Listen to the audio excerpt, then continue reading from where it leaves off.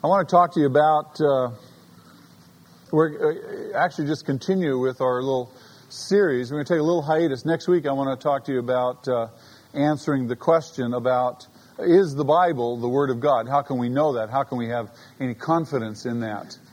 But I want to just take a little kind of a break from that series and answering questions and talk a little bit about ways in which we can share our faith. Or this, we're in this season of evangelism. And it occurred to me that we probably need to talk about some ways in which we can share our faith. And these are not extravagant ways. These are not on the grand scale of like an evangelistic crusade. Typically, when we think of evangelism, we think in terms of the grand scale, like a Billy Graham crusade or a Louis Palau or some of the other well-known evangelists who will come into a city and there'll be tremendous emphasis on prayer. They'll secure a large room or a stadium like the Coliseum, have a huge crusade, and thousands of people will make some kind of profession of faith, either a rededication or a full-on new commitment to Jesus Christ. So while we think of evangelism basically in those terms, that's not how I want to talk to you. Nor are we thinking in terms of evangelism like, you're going to sit down with somebody cold first time and open a tract, walk them through the tract and lead them through the prayer, and they come to know Jesus Christ. They recognize all of the truth and everything, and they make a decision right there. Those are not the norm. The big evangelistic crusade, that one-time event where you can walk a person right from beginning to end, right to a decision, those are not the norm. Typically, people come to know the Lord through a process of many inputs into their life. We understand the principle. I'm going to show you two passages of Scripture that we're going to read this morning. Two passages, Mark chapter 4 and 1 Corinthians chapter 3. Both of these passages speak to the issue of sowing seeds and watering those seeds. What I want to talk to you about could be categorized as marginal evangelism. I don't know if you understand the principle of margin or not, but it's phenomenal. All the principle of margin says is that you just take a little bit, you add a little bit to it. You add a little bit more to it. You add a little bit more to it. And pretty soon those little bits all add up and you've got a huge big amount. And then somewhere along the line, it's kind of like compound interest. Maybe you understand that better. There's this miraculous thing that God has built into the laws of the universe called compound interest. And all compound interest is you just keep adding little marginal amounts in terms of financial savings, and pretty soon it begins to add up. And then all of a sudden, before you know it, it hits what we call critical mass. And then its growth turns from linear to exponential. It just takes off. The same thing is true with evangelism. There are little bits that we all do. And this is what can make evangelism so exciting, is that you realize that you don't have to do it all, that you don't have to be a Billy Graham, that God can use you as you are, who you are, where you are, and He can work through you even in the little, seemingly insignificant, marginal issues of life. Isn't that exciting? Church growth research tells us, and I was just reading this again this week, that, this is a figure I've known for 10, 15 years, that in any given congregation, God apportions the giftings in such a way that in any given congregation, about 10% of the people in that congregation are gifted evangelists. That seems to be a norm for most congregations. So, and I don't know, I know some of the people in our congregation who are the gifted evangelists. Those are people who just have a special gift from God to be able to tell somebody about the Lord, instruct somebody about Jesus, talk to him about, and all of a sudden they come to know the Lord. It's a miraculous thing. I don't have that gift.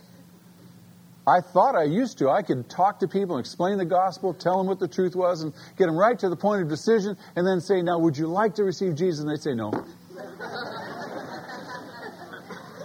I came to conclude after a number of those occurrences, I don't have the gift of evangelism. I can explain, I can teach, I can instruct, but I don't have that gift.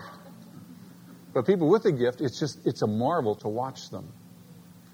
I remember a story about Bill Bright, told by a fellow that I knew who knew him, a mutual friend. Bill Bright started Campus Crusade for Christ years ago. And this friend of mine told me, he said, I was in an elevator with Bill Bright one time, and we'd gone up in this office building downtown to meet with an executive of some company, and the purpose was to instruct this man to lead him to the Lord.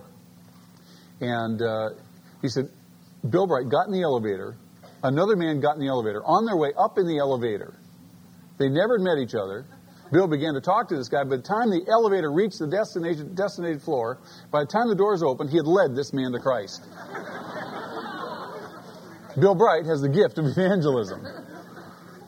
Now, that gift can be manifested in different ways. You can have a gift to lead children to the Lord. I've known people, and people in our congregation are that way. They have this gift. They just lead kids to the Lord. Other people lead adults to the Lord. Other people can use that gift in a large group. Some people in a smaller group. Some people one-on-one. So there's a variety of usages of that particular gift. Now, I say all of that to say this. What about the other 90% of us? Those of us who are not the gifted evangelists. The very word evangelism, the very thought of witnessing, terrifies the majority of us. Oh, I got to tell somebody about Jesus. I got to know. I got to say. Well, I'm here to give you some good news. God uses us in marvelous and miraculous ways, and this is what makes evangelization exciting. And I want to just walk you through some ways. And I want you to think, a chain. And every little involvement is a link in that chain that brings a person closer and closer and closer. People in their heart already know there's a God. But for one reason or another, they are in rebellion to God. They may pay lip service, they may acknowledge, they say, well, I believe in God. Or they may say, I don't believe in God. But in their heart, they still know there's a God. But the issue is, will they surrender their life, and will they begin to serve Him? That's the goal. We all know that's true, don't we? Weren't we all in the same place? Most of us probably weren't raised in a loving, wonderful, gracious Christian home. Most of us grow up rebels, sinners, until God got a hold of us and He used some other people in our life. I became a Christian in my mid-30s because of a number of inputs. As I look back and as I examine my life, there were a number of people who had impact on my life, who came and spoke to me at various places. I watched their life. They had different impacts on me. But I can look back with 20/20 hindsight, and I can see God's move and God's hand in my life bringing people to affect me. And some of those people I violently rejected and resisted. And so I'm not intimidated at all, hardly ever again, by the fact that people will violently resist and reject me. Because I know what's going on in their life. God's at work. And so if we've had that experience, then we also know that we can be part of that same experience of planting and watering, planting and watering, planting and watering in other people's lives.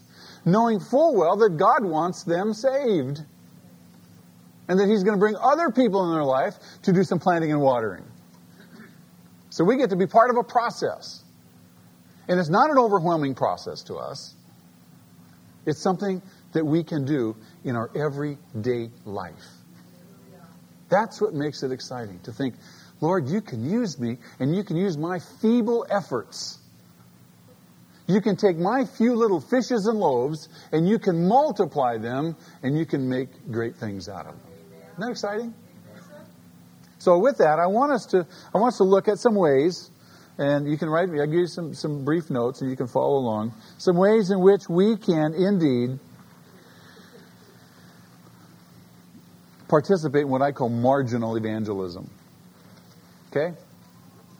And you'll see, these are very simple things. These are just out of my own life. You can probably think of others. Wonderful. You can add to them. But these are just the ones that are common to my life. But let's look at Mark chapter 4. I want to read this passage. Mark chapter 4, beginning at verse 26. Jesus says, "This is what the kingdom of God is like." Now he's going to describe how the kingdom of God grows. It's a miraculous thing. God causes it to grow, not you and I. But we do have a part to play. This is what the kingdom of God is like. A man scatters seed on the ground. So you got this picture, someone scattering seed. Night and day, whether he sleeps or gets up, the seed sprouts and grows, though he does not know how. So it doesn't matter what we're doing in terms of trying to make the thing grow. Our job is to scatter the seed. Indeed, our job also is to water the seed. But God brings the growth. In our technological, modern society, all of our greatest scientists, biochemists, horticulturists, none of these people can tell us. I mean, they can draw and label the parts. They can show you the different phases of growth, but they can't tell you how the thing grows.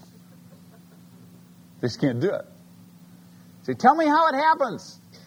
How is it when you plant that seed in the ground that the thing grows? They don't know. And indeed, Jesus goes on and he says, all by itself, so it seems, all by itself, the soil produces grain. First the stalk, then the head, and then the full kernel in the head. It just grows. It just grows. So what am I suggesting? I'm suggesting as we plant seeds, we trust God that it's going to grow. It's going to take root. I'm going to plant a seed. You're going to come along and water it.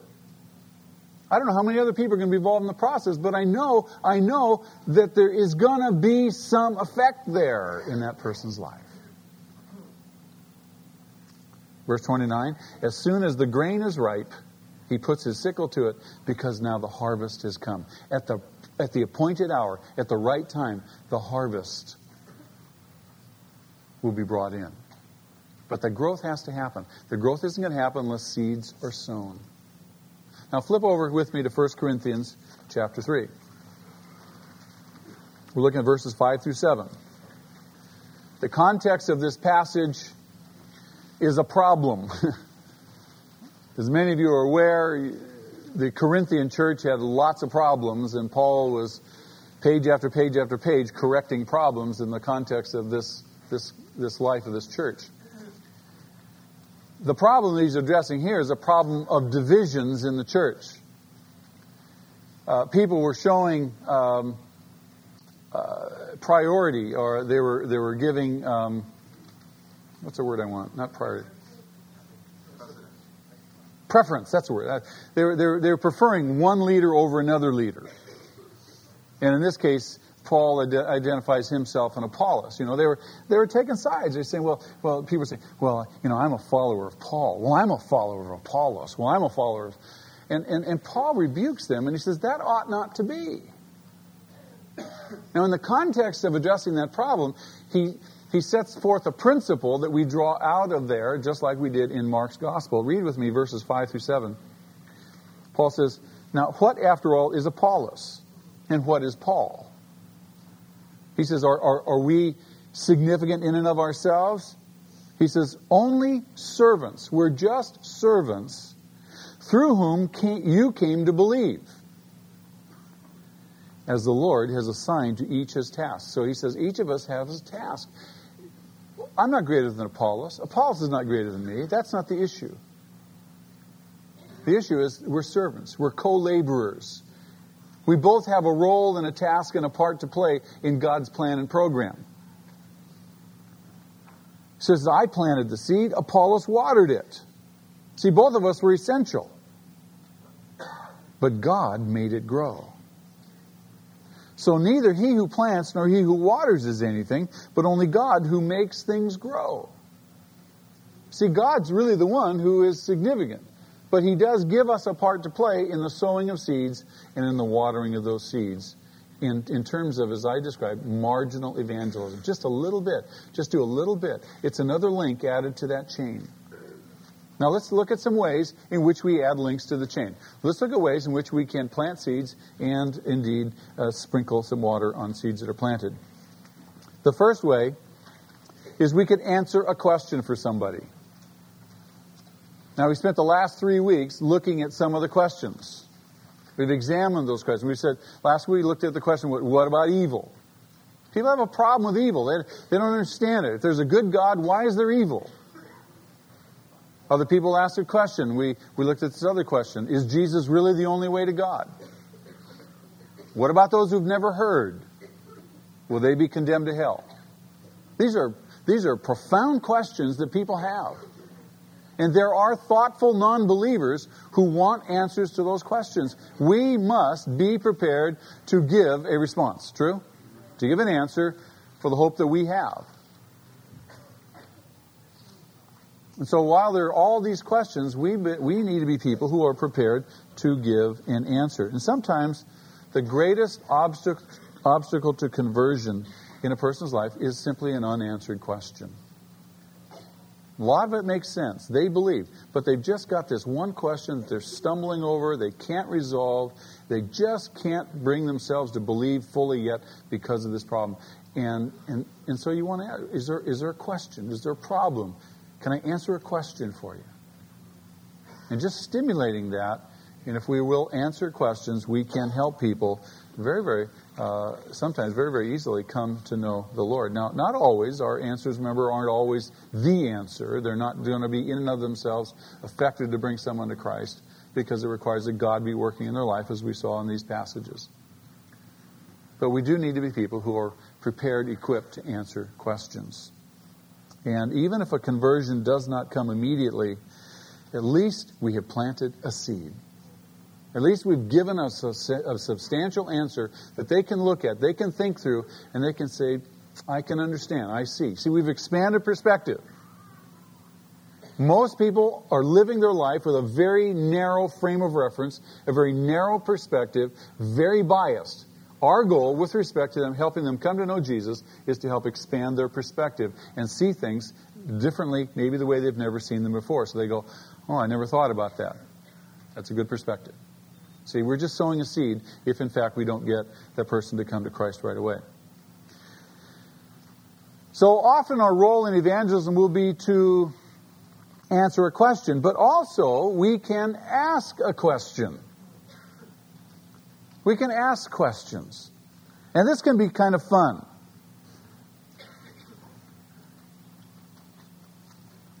If you train yourself, and I've done this over the years, I've tried to train myself to listen in conversations, especially with people who are not believers, to train myself to listen for key words or key phrases. There's one key word I listen for.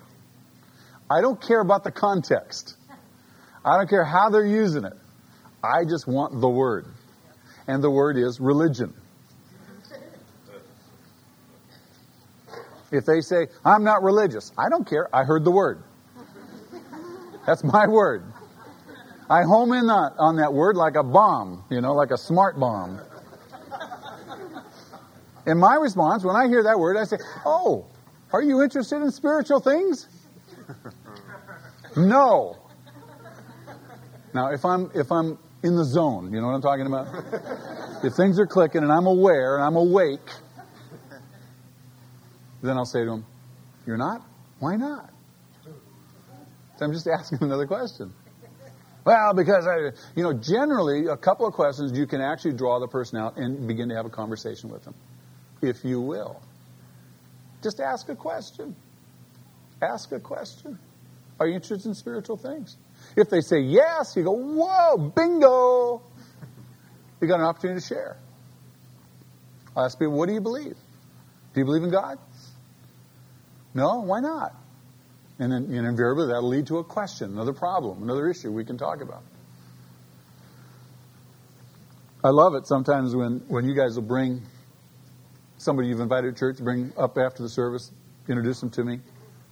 Invariably, and some of you have been victim to my doing this. Invariably, I'll say, well, it's nice to meet you, Jeanette. By the way, are you a Christian? Mm-hmm.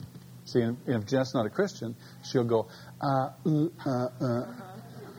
And I got her hand. I'm not about to let go. She knows I'm not going to let go. And I know that she knows that I'm not going to let go. And I say, are you a Christian? And before she can answer, I will typically say, not yet. Because see if she hasn't answered in the affirmative right away. No, she's not. I'll say, not yet, huh? And then I'll turn to her friend and I'll say, Theo, have you not told her?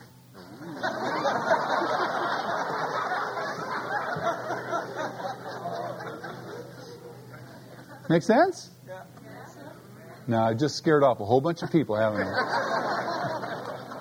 Ooh, I'm not going to bring my friend up there. Ooh, no way. Put me on the spot. Maybe we need to be put on the spot. You see?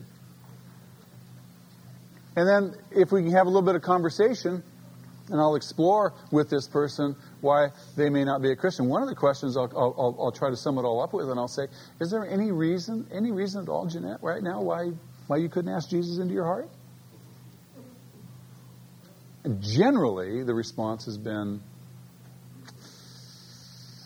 no. Boy, you can just sense they want to be asked. They want to be asked. And so you ask the obvious, and it doesn't occur to people to ask the obvious. Is there any reason right now why we can't do this? And if they respond in the affirmative, I say, Theo, let's go in the prayer room and let's pray with Jeanette. Help her to receive Jesus. So ask a question. We answer questions, we can ask questions. And all the while, we can see doors hopefully being opened by the Lord Himself. Another way is that we can recommend a book or even a tape. Recommend a book. Do you know that sometimes a book that you may have read will say to this person that you want to talk to what you want to say in just the way you want to say it that you can't say it? Does that make sense? We have, over the years, we have recommended books, and for years we had every single month we had a book of the month, and now we kind of have a book of the quarter, so to speak. And I'm recommending books to people all the time. I read a lot. I love to read. I think every Christian ought to be a reader, certainly of the Bible. If you're a Christian, you ought to be building a library. You ought to have at least 4 or 5 different versions of the Bible. You ought to have a King James, an NIV, an NASB, an NAS. You have a Living Bible and so forth, the New Living Translation. You should have several versions so that you can read in all these versions and get the fullness of all the nuance of the meanings. You ought to have a Bible dictionary, certainly, if not a Bible encyclopedia. You ought to have a concordance.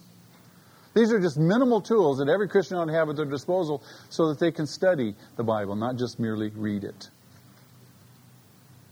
And along with those other books, those reference books, you ought to be building a library of books that have marked your life. Books on marriage, books on suffering, books on evangelism. I mean, just there's a whole list of books that you can have in your own personal library. And then you have these books as resources so that when you're talking to somebody, a situation, a life situation, you can loan them your book maybe. See, if you loan your book, then you can go back and follow up and ask if they've read it and talk to them about it in an effort to retrieve it. And most of these books are in paperback, so they're relatively inexpensive. There's a great book for people who are suffering and they're mad at God, or they wonder where God is. And it's been around for years. It's a classic. The title is "Where's God When It Hurts?" Philip Yancey. Great book. I've given away lots of those books. There isn't a single person in life who hasn't been acquainted with suffering, pain, loss in some fashion, and who hasn't wondered, even some Christians, and hasn't wondered, where is God in the midst of my suffering? And you can go on and try to explain to them, but if you can just give them a book, and they can go off quietly, and they can read your book. And they read the places you underlined. It makes it more personal. C.S. Lewis, great writer. C.S. Lewis has a way with words. He's an artist with words. He has a way to turn a phrase that is marvelous. If you've got someone who's kind of intellectual or maybe pseudo-intellectual, give them one of C.S. Lewis's books. Mere Christianity is a great one. A book I recommend for people who can't see Jesus. They don't see the impact of Jesus Christ. See some obscure figure in history is by James Kennedy. What would have happened if Jesus had never been born? Powerful book. I say, just read this. And they just go through it and they just see page after page after page of the incredible impact that Jesus Christ has had on human history. You come away just blown away. You go, wow, I didn't know all this stuff. You see, you recommend a book. You recommend a tape. Somebody came to me last night after the service, and they said, my brother's wife just left him. What do I say to him? How do I help him? And so we talked a little bit, got some background, and I said, send him the tapes on sexual sanity that we did a couple months ago. The 2-tape series on marriage. Just encourage him to listen to it. See, we can recommend books, we can recommend tapes, we can encourage people to read. We're sowing seeds. We're just sowing seeds.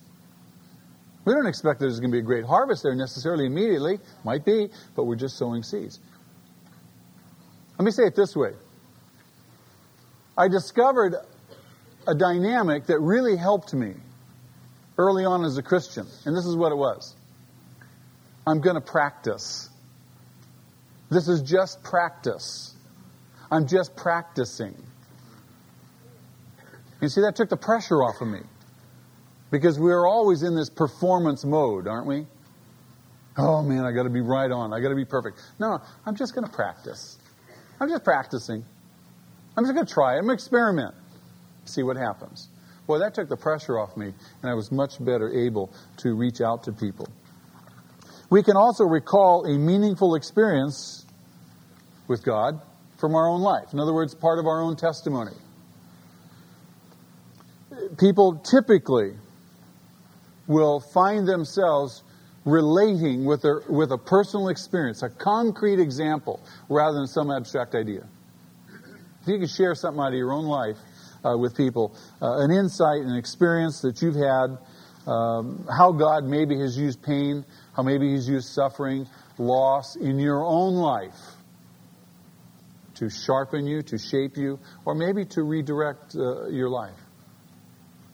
People will relate to that, and they will listen. They will never forget what you say to them about your own testimony, how God has been real in your life.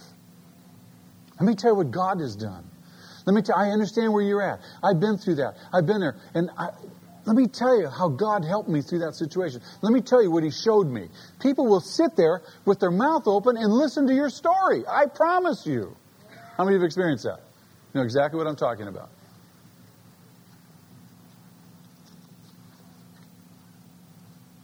That person will just begin to absorb from you because you're real, you're sincere, and this was a real experience. And they just might now catch a glimpse. They just might catch a glimpse of how life might begin to make sense for them too, in the light of what you told them, in the light of biblical truth, in the light of God's love, very simply. We can offer to pray with people. We can offer to pray with people or pray for them. Non-believers typically will not ask for prayer, when prayer is probably the most important thing they need right then and there. I believe with all my heart that prayer is the most powerful way that you can intervene in another person's life. I believe that when you go to prayer, when you get people praying with you, when you begin to pray persistently, you go to God on behalf of somebody else, prayer moves God's hand. Things change. Things happen. We see it throughout the Bible. We see God telling us to pray. Things happen. And so we can pray for people. We offer to pray with them. It's great opportunities. I have a neighbor who, very, very wonderful man, and we were out in the front yard of our house, his next door neighbor. We were talking one afternoon, and the time just kind of went on, and it was turning into evening, and we were just talking. And he's not a believer. I know that he's not a believer. He knows that I know he's not a believer. We do that, And so he was telling me about a situation where he works. He's a corporate attorney. He had to deal with this particular difficult issue. He wasn't sure how to deal with it. He was kind of dreading it, didn't want to have to face it. It was a great problem. And so I said to him, I'm listening to him, and the Lord's speaking to me. Pray for him. Pray for him. I'm going, oh, gosh. Got in the front yard, Lord. All the neighbors will see. Embarrassing. So before I knew it, I said, you know what, Bill? Can I pray for you? I want to pray about that for you. Now, he's not a religious guy, spiritual guy, He said, well, that sort of thing. And before I knew it, I'm putting my hands on him. And I'm bowing my head. I said, let me pray for you right now. So I just put my hands on his shoulders. And I'm praying for him. It dawned on me, by the way, that there's no commandment that says you have to pray with your eyes closed. So I'm praying for him with my eyes closed, my head bowed. Lord, take care. And I peek. I look up. And he's looking straight past me. Just as stiff as a board. So I closed my eyes in Jesus' name. And he was just as stiff as a board. So I said, there. Let's see what happens now. Next day, I saw him. He says, funny thing. He said, that situation resolved itself. I said, I don't think so. I said, we prayed, remember? He said, yeah. See, we're just sowing seeds. So whether you pray for a problem of the moment, if you will, or whether you go to someone and say, is there something in your life I can be praying about for you? And most people say, well, yeah, we'll pray I win the lottery. No. Something real, something significant in your life, something in your life that I could pray about that you would want God to do to help you with. And you write it down. See, writing it down shows that you're sincere. You say, I'm going to pray all week, and I'll check with you next week, and let's see if something happens. If something happens in the meantime, call me and let me know. So you pray all week, you go into the end of the week, you say, did anything happen? No, nothing happened. Nothing changed. Okay, I'm going to pray again all week. Go back at the end of the second week. Anything happen? No. Now, what are you to assume now? Prayer doesn't work. It's not God's will. No. Keep praying. At this point now, after 2 or 3 or 4 weeks of continuous praying, going back and following up, still, if nothing has happened, do you think that this person is going to be impressed with your commitment to pray for him? Or her? Oh, absolutely. They're going to walk, you can say, oh no, you don't have to. No, I know I don't have to. I want to. You have this need, and I'm asking God to help you. Because God's doing something simultaneously in you. I don't know if you're aware of that. And it's not like you got it all together, right? You're the Savior. No. And boy, when a concrete, undeniable answer to a specific prayer happens, whoo, what a catalyst to faith. We can perform small acts of kindness. Small acts of kindness. Not necessarily to be noticed, not necessarily to say, look how good I am. But you just reach and touch people's lives. There's people all around us who need help, people all around us who are hurting, people all around us who could just appreciate some encouragement. For a long while, I was taking in my neighbor's trash cans on Monday morning. Monday is my day off. It's my Sabbath. And it so happens to be also the day that the garbage guys come collect our garbage in our neighborhood. So all the other neighbors are off and gone at work and so forth, and the neighborhood is basically vacant.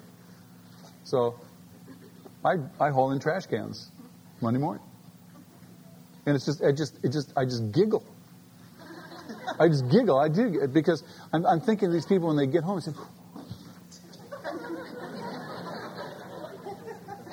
how'd my trash cans get up there? Now, it's obviously somebody did it. And then one of the neighbors caught me. I said, why'd you do that? Have you been taking in these trash cans? I've been wondering who's been doing this. And I said, yeah, I just want to show you the love of God. No. Simple way. Wow. You see, you can do little things that will touch other people. If you know a family that has kids and they hardly get time away from their kids, they'd like a night out, you just say, you know what, I'll babysit your kids one night. You let me know. I want to babysit your kids. Give them a little coupon. They can redeem it. Babysitting coupon, so they have a night out. Take them a meal. Surprise them. Bake them some cookies. Just a zillion things. Mow their lawn. My friend Mark Kokel, who pastors Hope in West L.A., West Del Rey, was telling me that he began to mow his neighbor's lawn. He said it was real funny. One day, he has an electric mower, and he was mowing his neighbor's lawn with his electric mower, and he couldn't get, because the cord on the mower wouldn't go an extra 6 feet. So he's mowing it, and the neighbor across the street was watching him do this and brought him out a longer cord.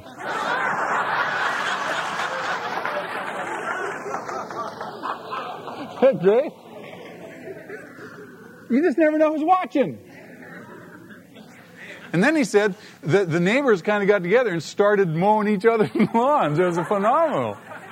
You just never know what's going to happen. So we can perform small acts of kindness. We can live our faith without apology. Should we live our faith without apology? I think so.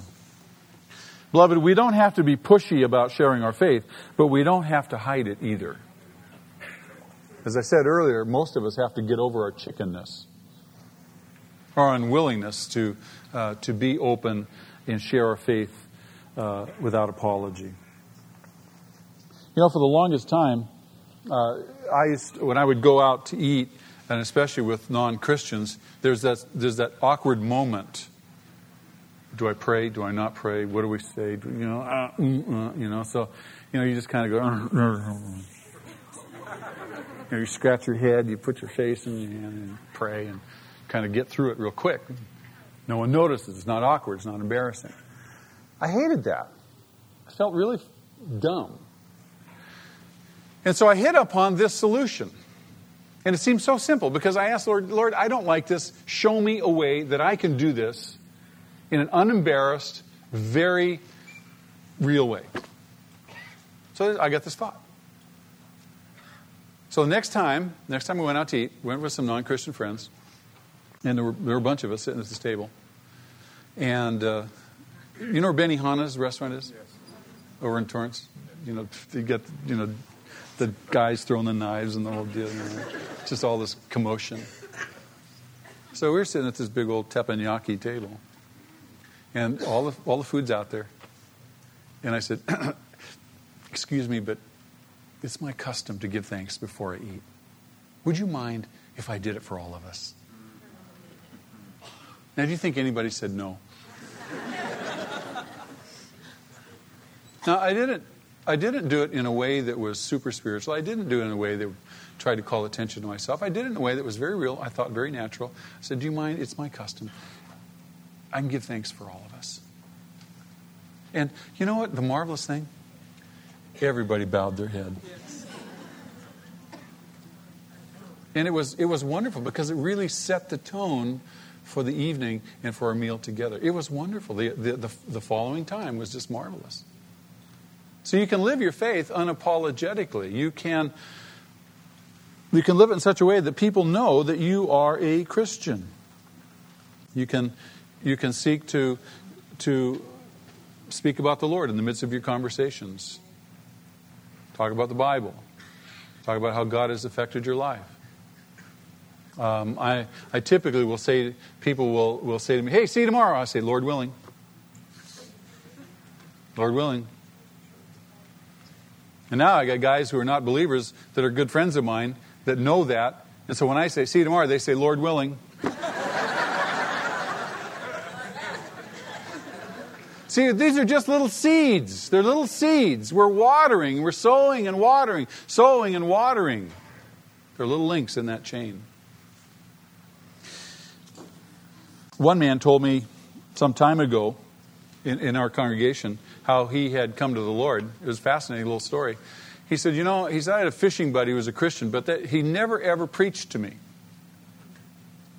Never ever told me about the Lord. But I watched his life. And he said, one thing really impacted me about his life.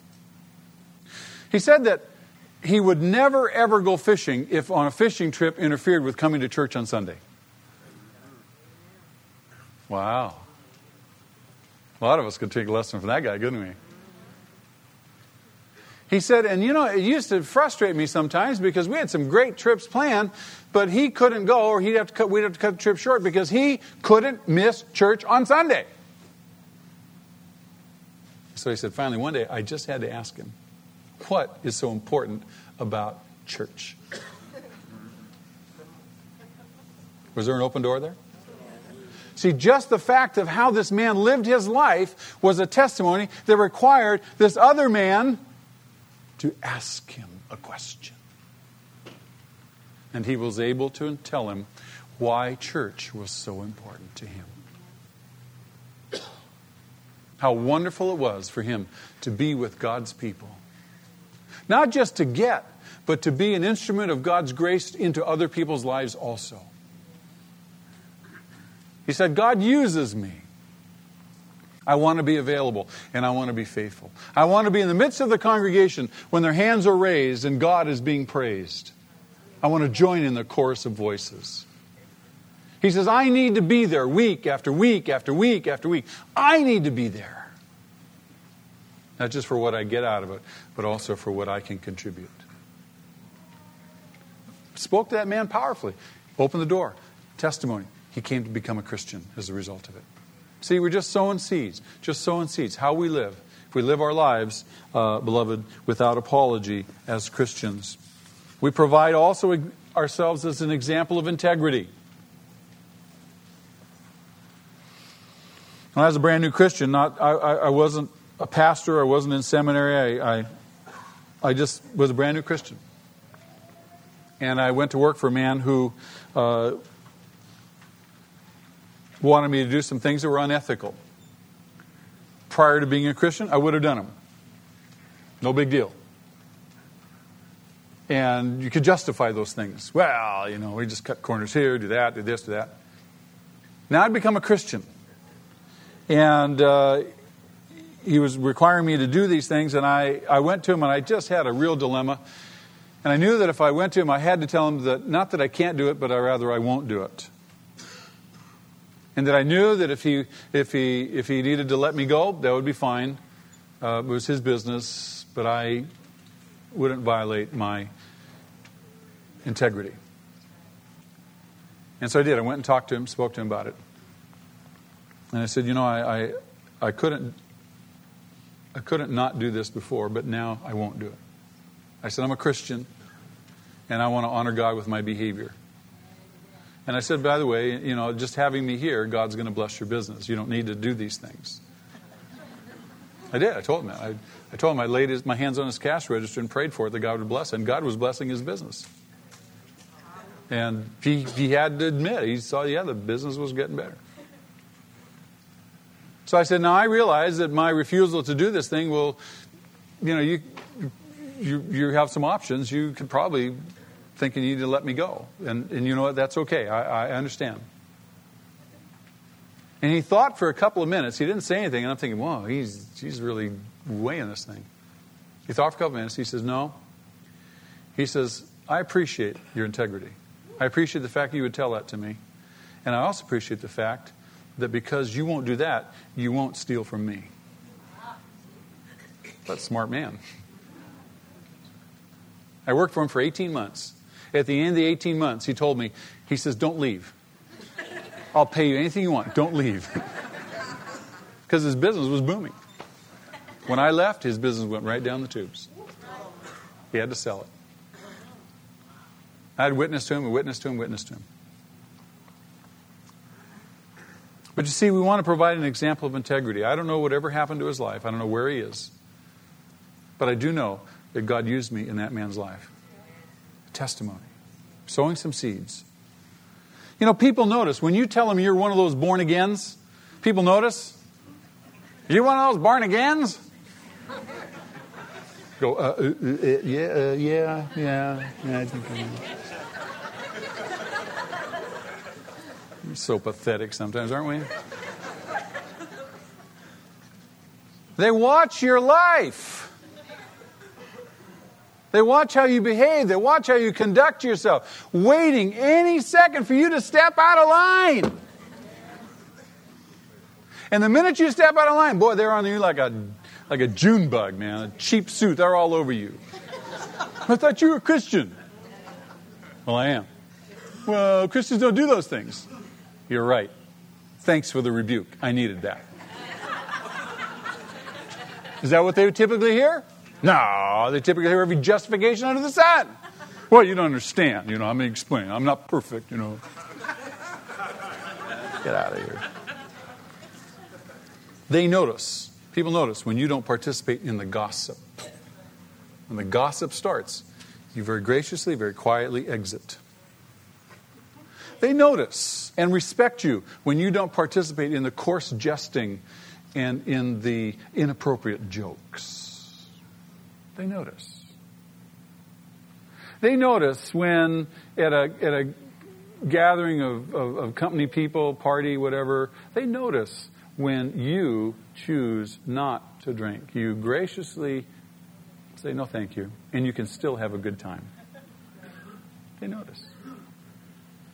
And they respect you. Just planting seeds.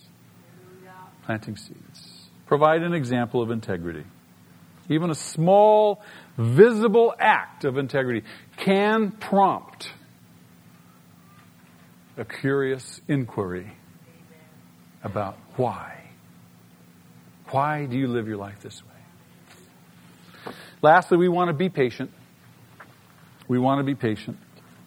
It's difficult sometimes for us to persevere when the fruit doesn't appear right away. But we remember Paul's encouragement, Paul's admonition. He says, let us not become weary in doing good, for at the proper time we will reap a harvest if we do not give up. It's frustrating sometimes for us. Even in our planting and watering, when we don't see fruit happen, if not immediately, even over the long run, sometimes, we lose contact with people. And you make a small investment in someone's life, you think, I wonder whatever happened to that person. I wonder if what I said or did ever had an impact on their life. I wonder where they are. I wonder whatever became of them.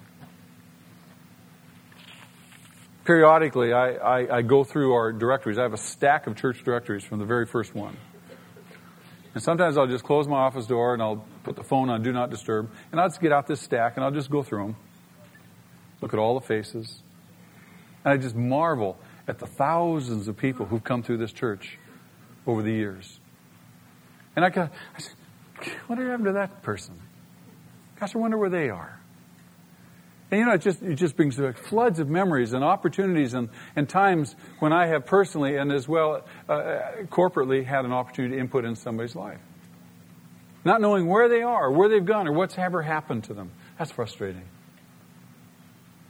But even in the face of that, I know God says He doesn't want anyone to perish. He wants everyone to come to a saving knowledge of Jesus. So whatever I was able to input into someone's life, I have confidence that if that was a thirsty soul, that wasn't a waste. It was a seed that was sown. It was a seed that was watered. It was an opportunity to minister to somebody, and it was just another link in that chain. And Lord willing, when we all get to heaven, there'll be a grand reunion. I envision this. I don't know if it'll happen, but I envision that when we're all in heaven together, finally, when the whole kingdom is consummated, when God's plan is finished for this era, if you will, the people will be gathering together, and they'll be coming up to us. Hey, you don't remember me, but thank you so much when you prayed for me. Thank you so much. Oh, you don't remember, but I watched you at work, and you did that and such. And thank you so much. And, this is going to be this people, just saying thanks. I don't know if that'll happen. But it'd be awesome, wouldn't it? You just begin to see the fruit of all of your faithfulness, all of your labor. Some simple ways to share your faith. Simple ways. Let's pray. Lord, thank you. Thank you that you do give us a privilege and a part to play in your kingdom and in your will. Lord, we know that you bring the growth, that you cause the harvest to happen. But you've given us a part to play, each and every one of us, just even in little ways, marginal ways, how we live, how we speak. Being equipped and prepared to answer a question. Maybe ask a question. Lord, just doing something nice for somebody. Reaching out to them. Offering a prayer. Lord, thank you. I pray that we would be people who just are reminded of these things, and we would continue in our faithfulness, and that we would see you bring a great harvest for your glory. Lord, now as we approach your table, we pray that your grace will be abundant to us as we remember you. Thank you, Father. Amen. Now, I know I've gone a little bit long, so I'm going to ask you to indulge me for just a little bit longer. We're going to take communion as a congregation. If you are a Christian and you're with us for the first time, we invite you to take communion with us. The protocol is very simple. These are all the communion servers. They're not leaving the church, by the way.